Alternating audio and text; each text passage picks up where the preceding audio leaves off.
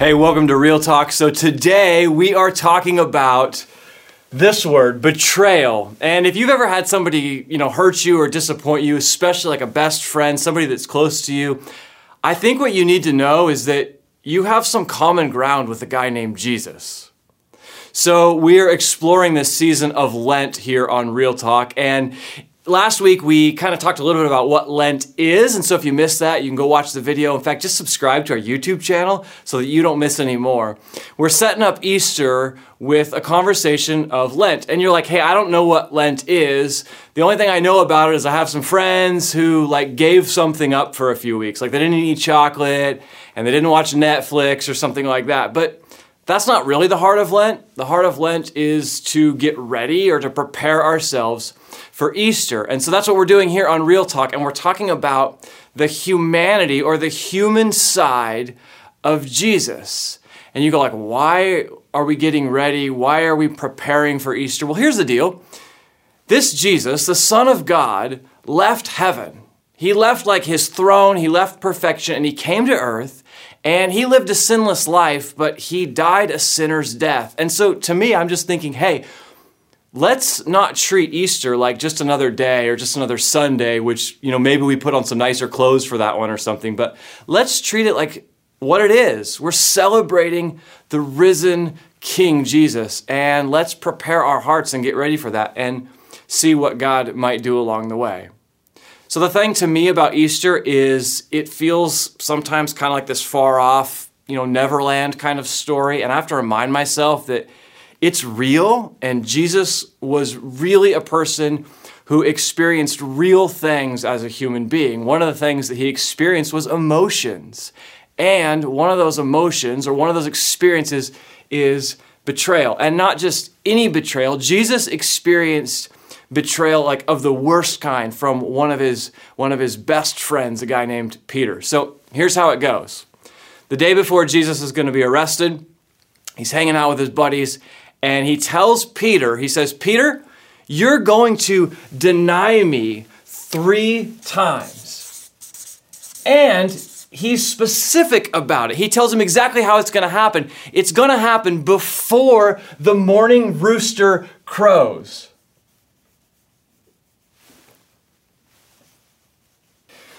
So Peter, of course, is and you're I'm a good artist. Peter, of course, is no, I would never do that. And I'm not going to deny you. In fact, I would die for you.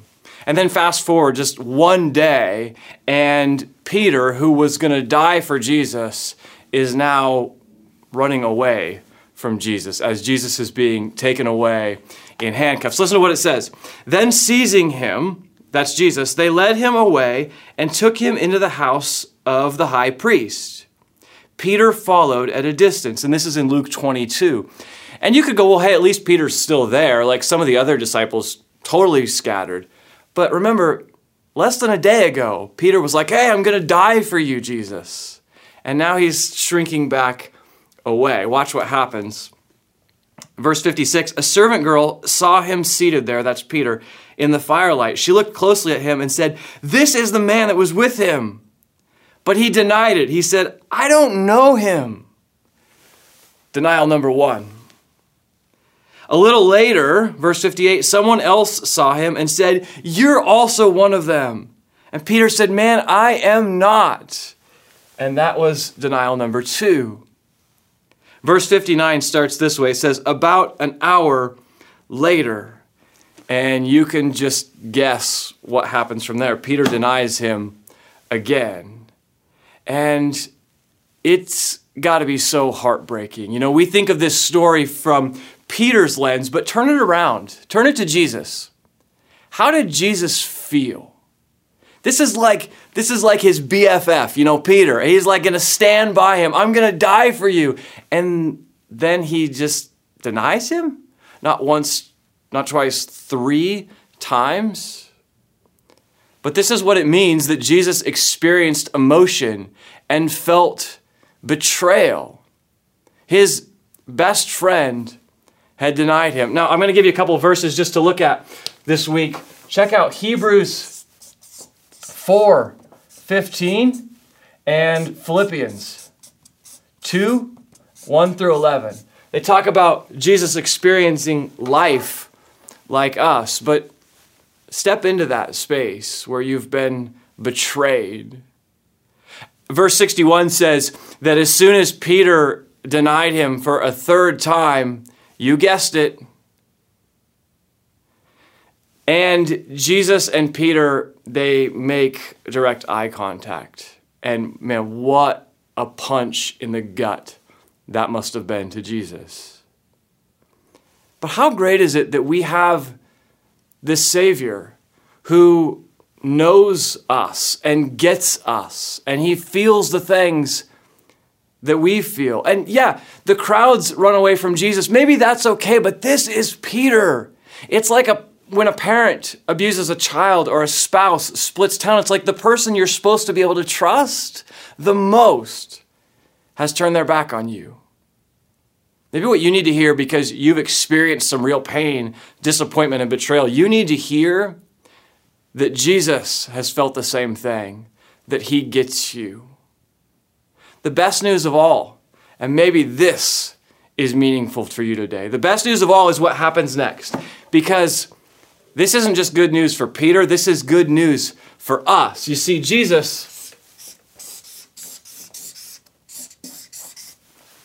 goes to the cross for you and for me. And just like he knew Peter would betray him, Jesus knew you and I would sin against him.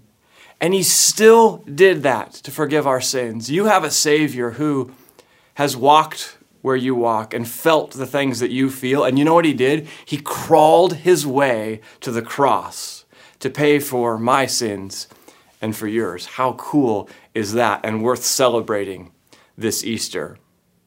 So last week I gave you some homework. It was to read Romans 6, verse 10. It says, the death he died to sin once for all, but the life he lives to God. And I said, just read it and read it and read it and put it on repeat. And I hope you've done that. If not, still time to jump in. Here's your assignment for this week. Keep reading that verse. And I want you to look for one, maybe two words that stand out to you, that just jump off the page. So for me, as I've been reading it, it's the word death. Christ really died, but that means that he also put to death my sin forever. And I love how God is just showing me all that means. So find that one word, maybe two words, write them down. That's your homework for this week as we get ready to celebrate Easter together. See you next time on Real Talk.